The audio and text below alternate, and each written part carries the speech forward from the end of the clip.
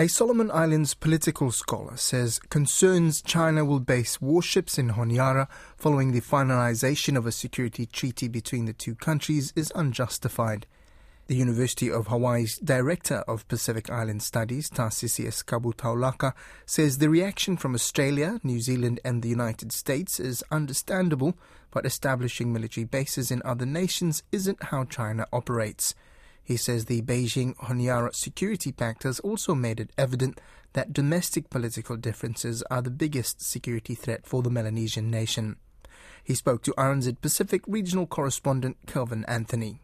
I can understand the reactions from Washington, D.C., Canberra, and Wellington. And I think this was expected given the things that we've seen in the past. What I mean by the things we've seen is that China has provided police assistance in the form of equipment. And also a few Chinese police officers had been to Honiara. And there was an MOU that provided for that kind of assistance that was earlier signed. Given that, plus given the fact that China has signed security agreement or similar kinds of agreements with other Pacific Island countries, it is understandable that the relationship with Solomon Islands would eventually lead to a security agreement. And I must say that the agreement with Fiji, the 2011 agreement, and then the supplementary agreement in 2014, if you have a look at it, it's much more comprehensive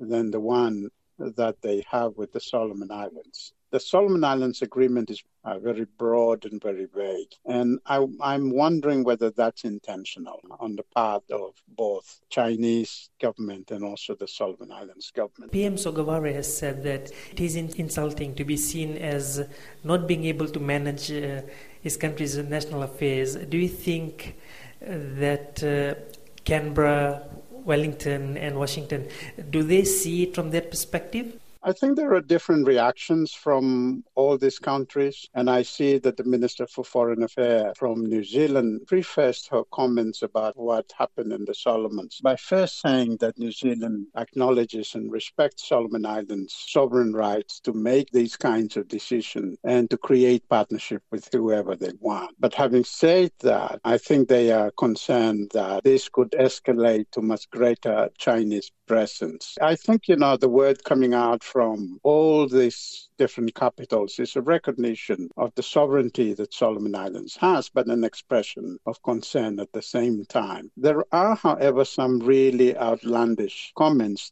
and one which we've seen coming out from Australia, which suggests this Australia's Cuban crisis, and also going on to suggest that these kind of agreement with China would give Australia the impetus, the reason to go into Solomon Islands, overthrow the Solomon Islands government and take over. I don't think that Canberra shares that opinion, but it illustrates the kind of ideas that circulate among some people in Australia. Now, in your analysis for the Lowy Institute, you mentioned on the situation, you mentioned that to protect sovereignty, Pacific Island countries must build deep knowledge about the intentions of those that they have security partnerships with. What do you mean by that? So for me, I think the greatest security threat is the lack of knowledge.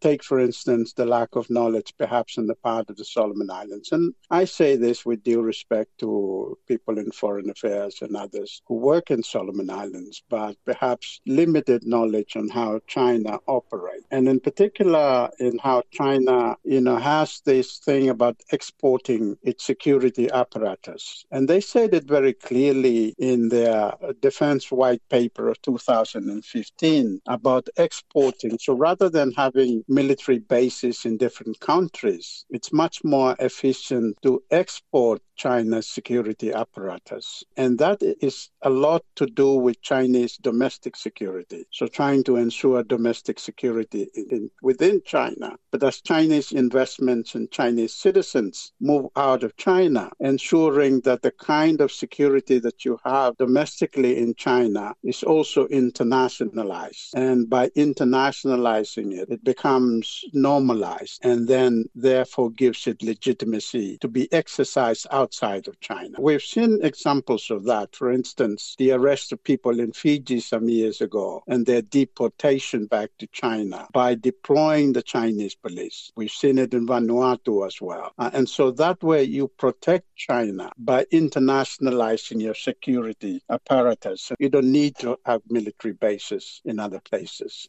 The picture that in Australia, New Zealand, or even in Washington, that some people internalize is that there's going to be, warships berthing at ports in the Solomon Islands. That is something that you don't see happening, right? Well, the other image that they have is the establishment of a naval base in the Solomons. I don't think that's going to happen, or at least it's not going to happen in the near future. That's not how Beijing operates. Beijing limits its international military presence. And as I mentioned in that article, the only military base that China has outside of China is in Djibouti in the Horn of Africa. And therefore, China, if it can internationalize its security apparatus from China, then it does not necessarily need to have military bases. Now, having said that, the agreement also provides for Chinese ships to have provisions or to have stopovers. That's, they're doing it in other forms already.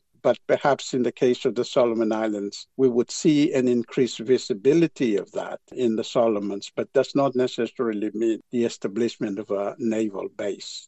No, in your analysis for the Lowy Institute, you ended with saying that the geopolitical competition is exacerbating domestic divisions that are likely to trigger conflict in the Solomon Islands. What are the chances of this debate actually fueling conflict on the ground? Well, we've seen it already. The riot in Honiara in November of last year is as much to do with the debate about anti-China as it is about an expression of political differences within the Solomons. And I think that a lot of the issues that fuel these divisions within Solomon Islands are internal.